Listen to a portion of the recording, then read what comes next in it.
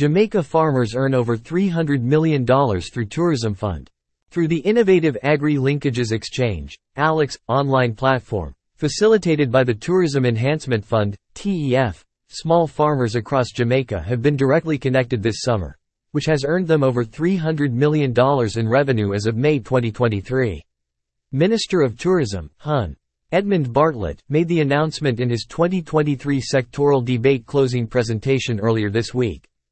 In the first 5 months of this year, farmers achieved a remarkable milestone by generating a revenue of approximately $325 million through the ALEX platform. This significant accomplishment showcases the platform's effectiveness in connecting farmers with potential buyers and creating prosperous opportunities, said the tourism minister.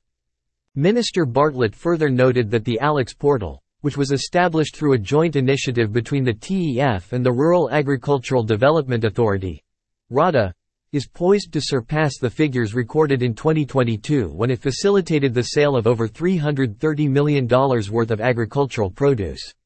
He continued that this achievement not only highlights the platform's success but also underscores the positive impact it has had on the livelihoods of 1,733 farmers and 671 registered buyers. In acknowledging the crucial role agriculture plays in supporting tourism, Minister Bartlett commented on the progress made through the Tourism Linkages Network. This network is a division of the TEF, to engage farmers in identifying some of the barriers like water shortage and drought periods that affect their ability to supply the tourism sector.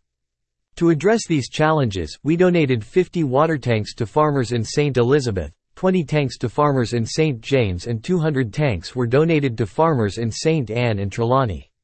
We will continue this initiative in 2023 to support more small farmers, while spreading the benefits from tourism, Minister Bartlett stated. More news about Jamaica.